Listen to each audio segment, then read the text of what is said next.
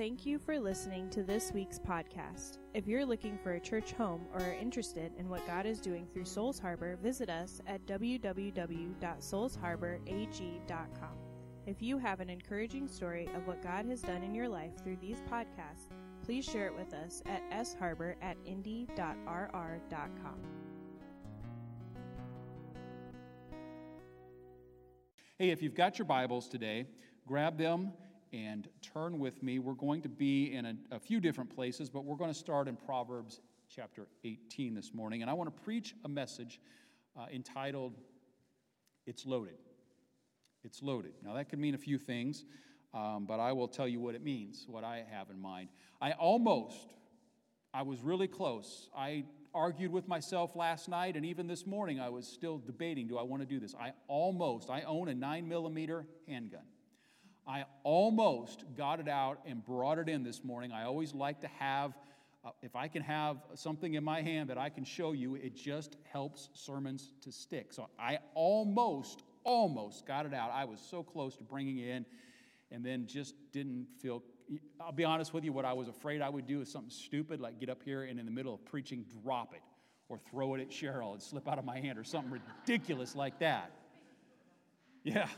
So I decided I wouldn't do that. But I will tell you this, had I done that, had I brought it to church, before I ever brought it through the doors of the sanctuary or even the doors of the building, I would have made certain that the clip was empty, that the chamber was empty, and that there was no chance that even if I did drop it or throw it, it was not going to do any damage, because that's a pretty big deal. In fact, I would have gone this far with it. Had I brought it into the sanctuary, I would have then, before I begin to preach, I would have had Gary or Mark or somebody in this room that's comfortable with guns come up and themselves check the clip, check the chamber, and maybe even a second person do that. And you think, maybe think this morning, Pastor Brady, that's a little over the top, a little extreme. And I just disagree with you, because here's the thing. That gun, any handgun, has got the power of life and death within it. Now, a gun is a tool, right? And we guys and many of you women have tools. We like our tools. I have hammers. I brought them in a few weeks ago and used them as an illustration. My hammers, I take some care with, but not a lot of care.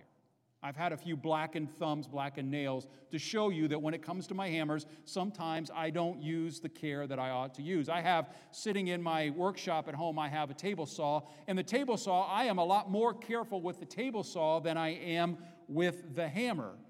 They're all tools. Guns, that gun, table saw, hammer, they're all tools. But even the table saw, I'm not as careful with the table saw as I am with the gun. Because, now I'm really careful with the table saw, because while it's probably not a matter of life and death, it does depend on whether I have 5 fingers to preach with next week, right? So I'm really careful with the table saw. But when it comes to the gun, when it comes to a handgun, I want you to get this morning. This is the crux of the sermon. It has got within it the power of life and death. You don't play with tools that have the power and life and death behind them. Y'all agree with that? Can you say amen? All right, I just want to make sure you're out there. There's no such thing as too careful. Now, I want to read to you this morning Proverbs chapter 18, verse 21. This is what it says.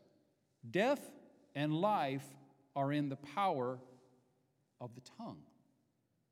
Death and life are in the power of the tongue.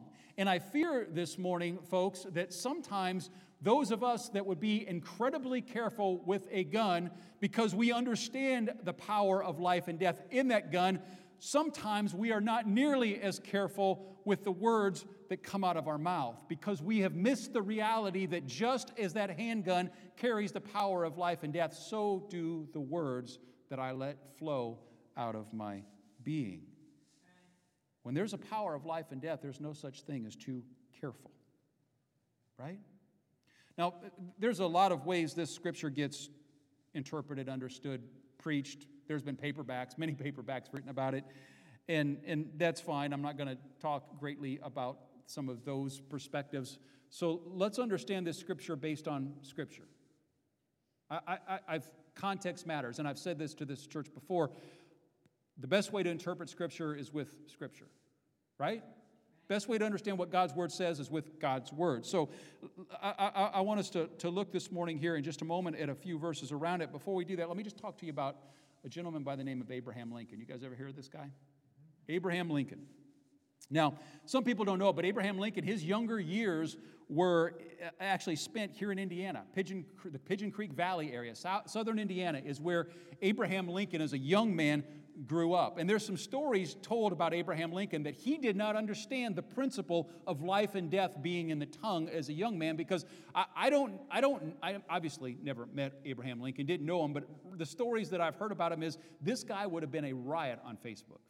Okay? He probably could have had a YouTube channel. He probably could have been a talk show host. I mean, he had sarcasm, he had biting wit, he had comebacks, he had deep thoughts. This guy had it going on. He could speak and words could flow. And as a young man, one of the things that Abraham Lincoln was known for was just tearing apart those that he didn't like, tearing apart and just skewering those people that were just being stupid or whatever, to the point that in Indiana as a young man, he didn't have Facebook to fall back on to let his thoughts be known. So he would write them down on papers and pamphlets and cards, and then he would go to the road or the sidewalk or the area where the individual lived or worked or walked, and he would take those cards and he would lay them down where they would then find them. And that was his way of getting the message out there. And he did it to such a degree and so well that one gentleman in those early years of his life came to hate him so badly that he reports later in his life that the relationship was never mended. Now, he did not get the power of the tongue, that there's life and death in the tongue. When he left Indiana and moved on into Illinois as a little bit older man, and became a lawyer, he still had this issue. He still had this problem. He would still use his biting wit and his sarcasm and his words, and he would rip opponents and people that he disliked, and to the point he would put articles in the newspapers. He had progressed from pamphlets on the ground to newspapers as he moved into bigger cities in Illinois. James Shields was one of those men. In 1842, he wrote this just scorching article about James Shield. He wrote it anonymously. Didn't think anybody would ever know who wrote it. But Shields found out who did. And he became so angry. And this guy was a jerk. This guy was a pompous, arrogant, naive. He was just a jerk, okay? It was what he wrote was not necessarily wrong, or inaccurate, I should say. But this guy found out, and he tracked and traced Abraham Lincoln down, and he challenged him to a duel. Now, we think today, okay, I mean, somebody walks up to me outside the church and says, Pastor Barry, I don't like you anymore. I'm challenging you to a duel. Okay, what are we dueling with, balloons? I mean, it just doesn't happen in our culture. But in the moment when Abraham Lincoln was a young man, you didn't walk away from that. It was a matter of honor. It was a matter of your future. It was a matter of your livelihood. It was a matter of whether you were respected or not. And he tried to get out of it, but he couldn't. And he had no choice. He finally hit the point where he said, all right, we will duel. And he got to choose the weapons. I choose cavalry swords because he had really long arms. And his thinking was, I have really long arms, and that's my best chance. And he went so far as to take fencing training from a West Point graduate to prepare for this. And they found themselves on the banks of the Mississippi River with their swords in their hands, ready to one or the other, blood or kill the other one. And at the last moment, their seconds in the duel stepped in and managed to persuade both sides to walk away and resolve it without fighting. And in that moment, Abraham Lincoln learned something. He learned what it meant that there is the power of life and death in the tongue. And the story is told about him from that point on as his life progressed and he moved into higher offices and other positions and other responsibilities. He learned that he became the person that very rarely spoke words of criticism about anybody. to the point that once he became president of the United States and the Civil War had broke out, I don't know if any of you are Civil War buffs or not, but he had a number of generals: General McClellan, General Pope, General Burnside, General Hooker, General Meade, number of generals that oversaw the Army of the Potomac. General Meade himself in 1863 is the one who led the Battle of Gettysburg. As the Battle of Gettysburg concluded, General Lee, took the Army of the Confederacy and they began to retreat. And as they retreated towards the Potomac River, and storm clouds began to roll in, and the river's banks began to swell, and General Lee found himself with his Confederate army trapped between the banks of the Potomac and the army of General Meade. And Abraham Lincoln realized this. He realized that this is our moment, this is our instant, this is the place where we can end this war, we can bring this to a close. And he sent not only a letter, a telegram to General Meade, but he sent a courier to General Meade with for word of mouth to tell him, whatever you do, don't call a war council, don't take time, don't delay, take your army, put them in the field, and push them towards the towards the Potomac, towards the army of the Confederacy, and let us end this thing with no further bloodshed and loss of life. General Meade did just the opposite. He called for a war conference.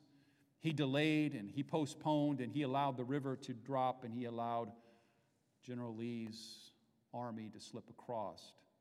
And Abraham Lincoln, after finding out that this had happened and realizing the consequences of this, he became very, as you can imagine, very angry. And he sat down and he wrote a letter for him at that time in his life, a scathing letter to General Meade. And he basically told him that you will be responsible for the deaths that come in this war because you allowed our opportunity to slip away. And if you can't beat him under those circumstances, what makes you think you have the capacity to ever beat him with a smaller army across the Potomac?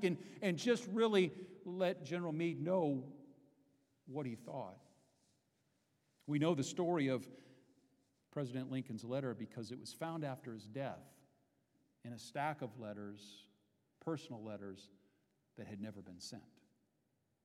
And Abraham Lincoln at that moment realized something. At that point in his life, he had come to realize something, that while he may be able to criticize and he may be able to tear apart and he may be able to tear down this general, he had nobody else to replace him with. And all he was going to do was make him an enemy of the president, and he was going to set things up to be ugly because he realized there's the power of life and death in the tongue.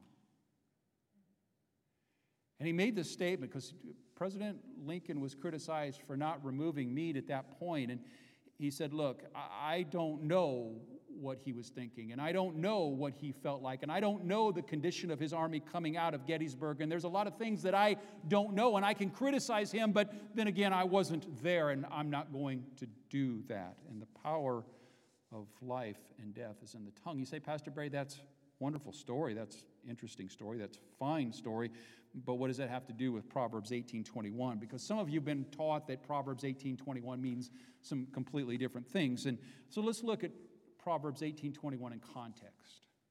Let's go back just a couple verses in that chapter.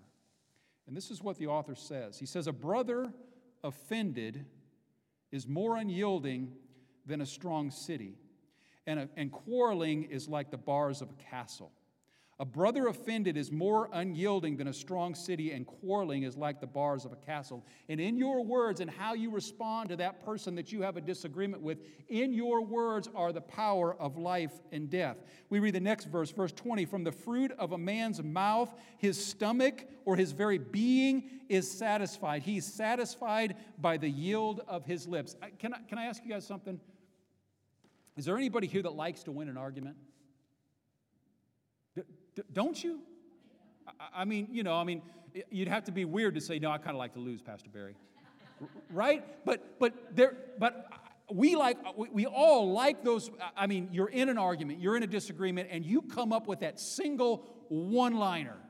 You come up with that single point. We live for those moments where we can put the other person in their place. We can prove them wrong. We can change their mind. Or if not that, at least we can make them look foolish.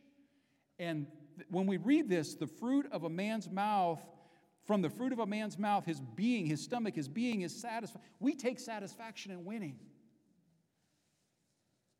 But sometimes I win the argument and lose the war. Sometimes I win the argument and make an enemy for life. Sometimes I need to stop and realize that the power of life and death is in the tongue. Because the very next verse, the author goes on and says those very words, death and life are in the power of the tongue, and those who love it will eat its fruits. And this is what I want you to get this morning. Listen to me.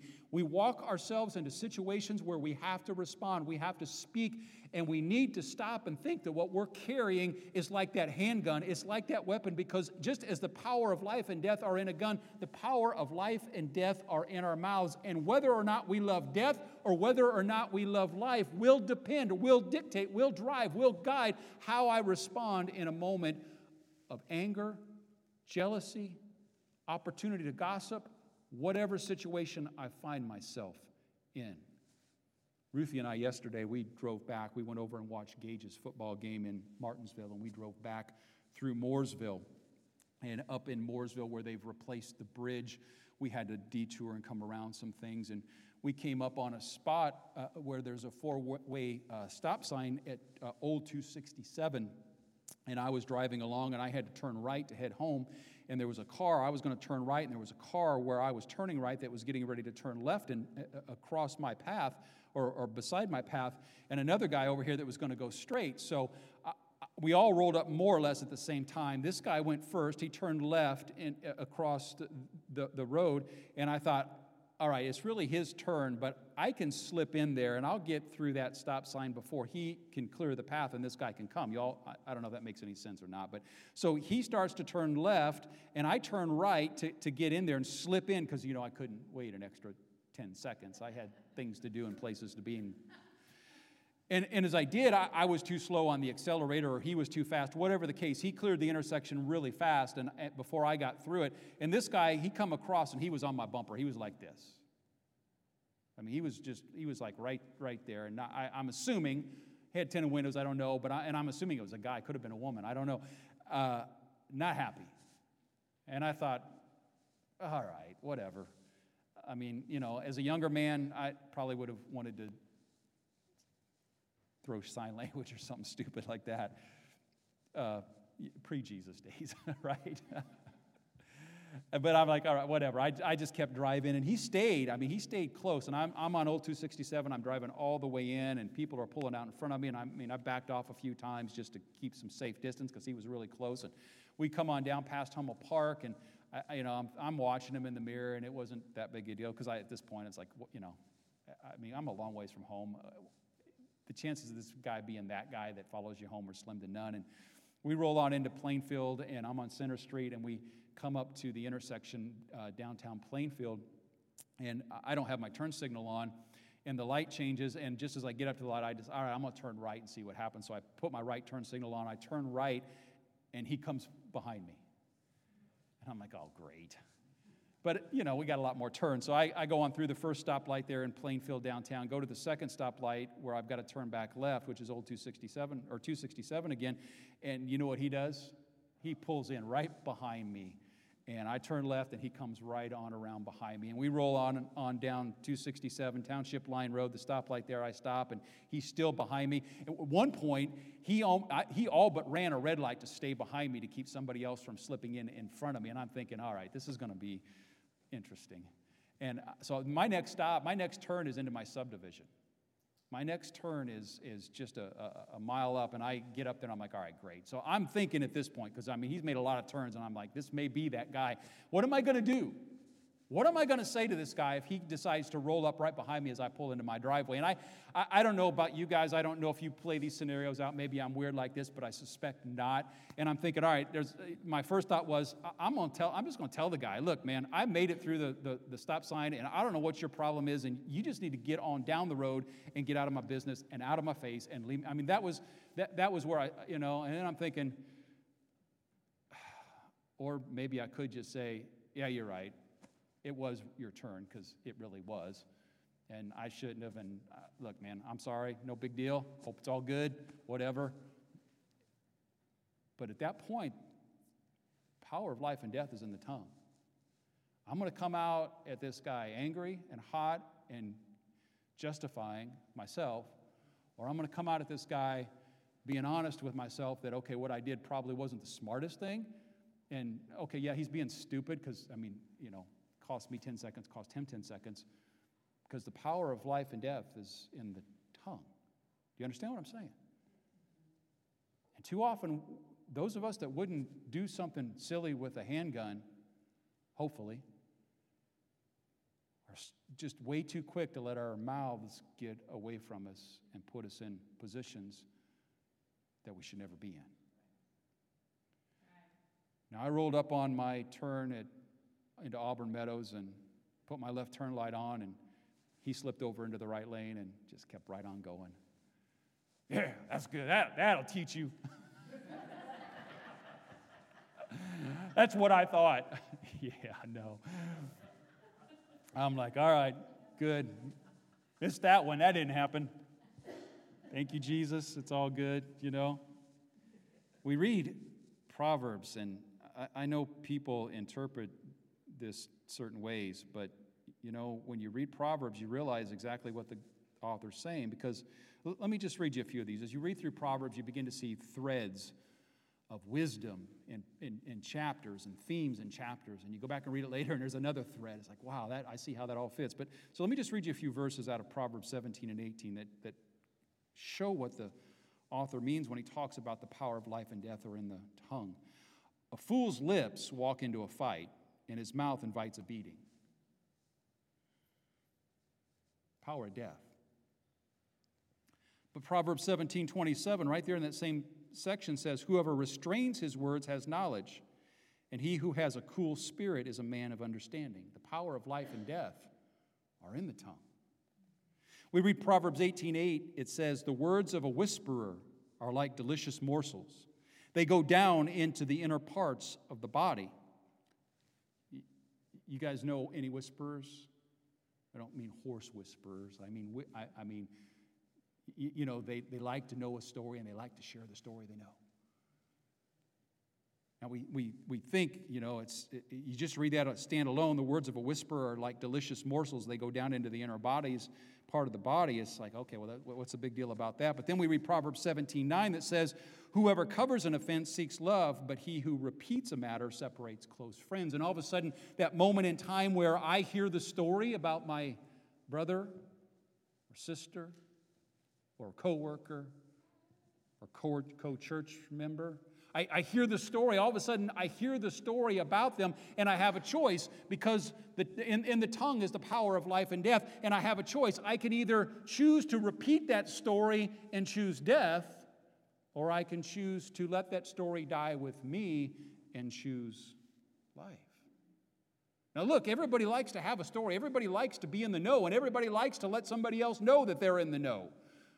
But that's really not the choice of life. It's the choice of death, isn't it?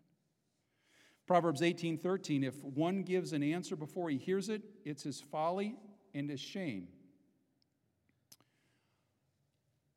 I'm convinced that Americans in the year 2021 are the most opinionated, polarized group of people that ever walked the face of the earth. Now, I can't prove that, and I'm probably not even right about it, because mankind's been pretty messed up forever, but it sure feels that way. We all got opinions. And it's okay to have an opinion, but the problem is we all got opinions, and we're absolutely 100% convinced our opinions are right, to the point we don't care to hear the other person's reasoning. And I used this illustration first service, and Cheryl's back second service, so I'll use it again. Cheryl gets on Facebook, and she finds some fact, some reality, something out there, and she gets so excited about it. I believe that. I like that. I'm going to stand on that. This is going to be the hill that I'm going to die on. And that's her opinion. And then, I don't know, who do I want to talk about? Ruthie. Nah, I got to go home with Ruthie. Linda gets on Facebook. Linda gets on Facebook, and she finds something that says the exact opposite of what Cheryl says, and Linda reads that and says, that sounds really good. I like that.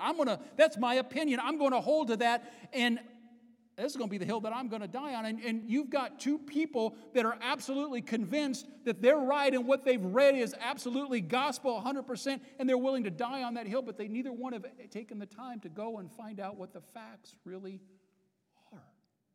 And you say, Pastor Barry, that's stupid. And I have to agree with you, that's stupid. And I trust and believe neither one of these ladies would ever do that. But people do it all the time. Not realizing that the power of life and death is in the tongue. Proverbs 18:17 says that the one who states his case first seems right until the other comes and examines him. Proverbs 18:15 says an intelligent heart acquires knowledge, and the ear of the wise seek knowledge. Listen to me, don't tell me what you believe unless you can tell me what the other side also believes. Because until you know what the other side believes, whether you agree with them or disagree with them, until you know what the other side believes and why they believe it, you probably have no business holding a very strong opinion.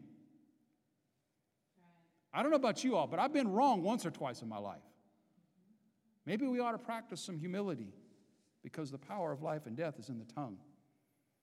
Give thoughts to the words you speak. They may hold death or they may hold life. This is a Paul Harvey story, but let me tell it anyway, because I want you to see this morning. It's not just a matter of life and death, or just a matter of death that you hold, but it's also the power of life, and I want you to get this morning. This is so important. Paul Harvey tells a story about a gentleman, Stevie Morrison.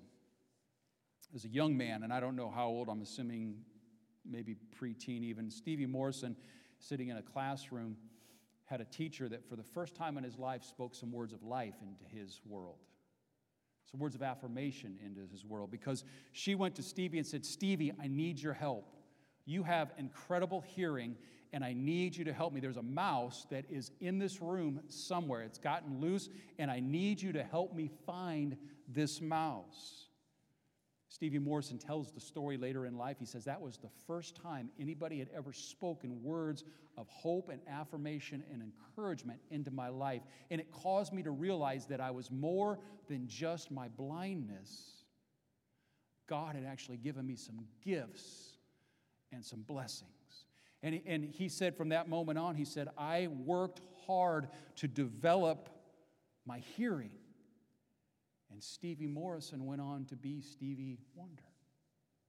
Because somebody made a choice to speak words of life into him instead of words of criticism and hurt and mockery and sarcasm and anger and hatred. You see, the power of life and death is in the tongue.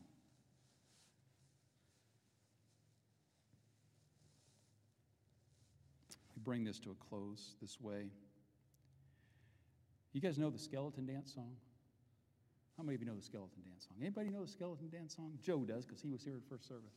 Nobody knew at first service either. You guys all know the Skeleton Dance song. You just don't know it. You want me to sing it for you? Y'all are crazy. It goes like this. I'll read it to you. Dim bones, dim dancing bones. Now you're all shaking your head. Dim bones, dim dancing bones, dim dancing bones doing the skeleton dance. You guys know this, right? Y'all with me? The foot bone's connected to the leg bone. The leg bone's connected to the knee bone. The knee bone's connected to the thigh bone doing the skeleton dance. You guys know this, right? Everybody knows it. I Googled it. I didn't really know the title either till I Googled it.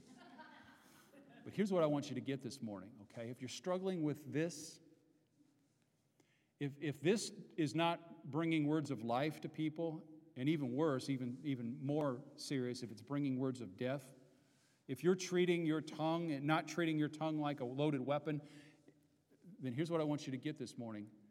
The tongue is absolutely directly connected to the heart. And if you're struggling with the tongue, and speaking words of anger or words of sarcasm or words of hatred or words of jealousy or words of just being derogatory towards people, if you're speaking words of criticism and what you're really saying is your tongue's directly connected to your heart, and if you want to change the tongue, then what you need to do is change the heart. You say, I don't know, Pastor Barry. Well, let me read you the words of Jesus. That's always a good way to go, right? You want to win an argument? Read the words of Jesus. You might have a good chance.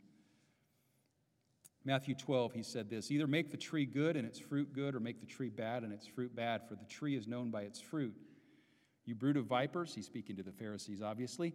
How can you speak good when you are evil? And then he goes on and he says this, for out of the abundance of the heart, the mouth speaks. You want to know what your heart looks like? Just take some time and look at what comes out of your mouth. We go to James, and I don't have time to do it this morning, and I'm not going to do it, but James says, you don't have fresh water and salt water coming out of the same mouth. So don't allow evil to flow out of your mouth and then say that the heart is good, because the tongue and the heart are directly connected.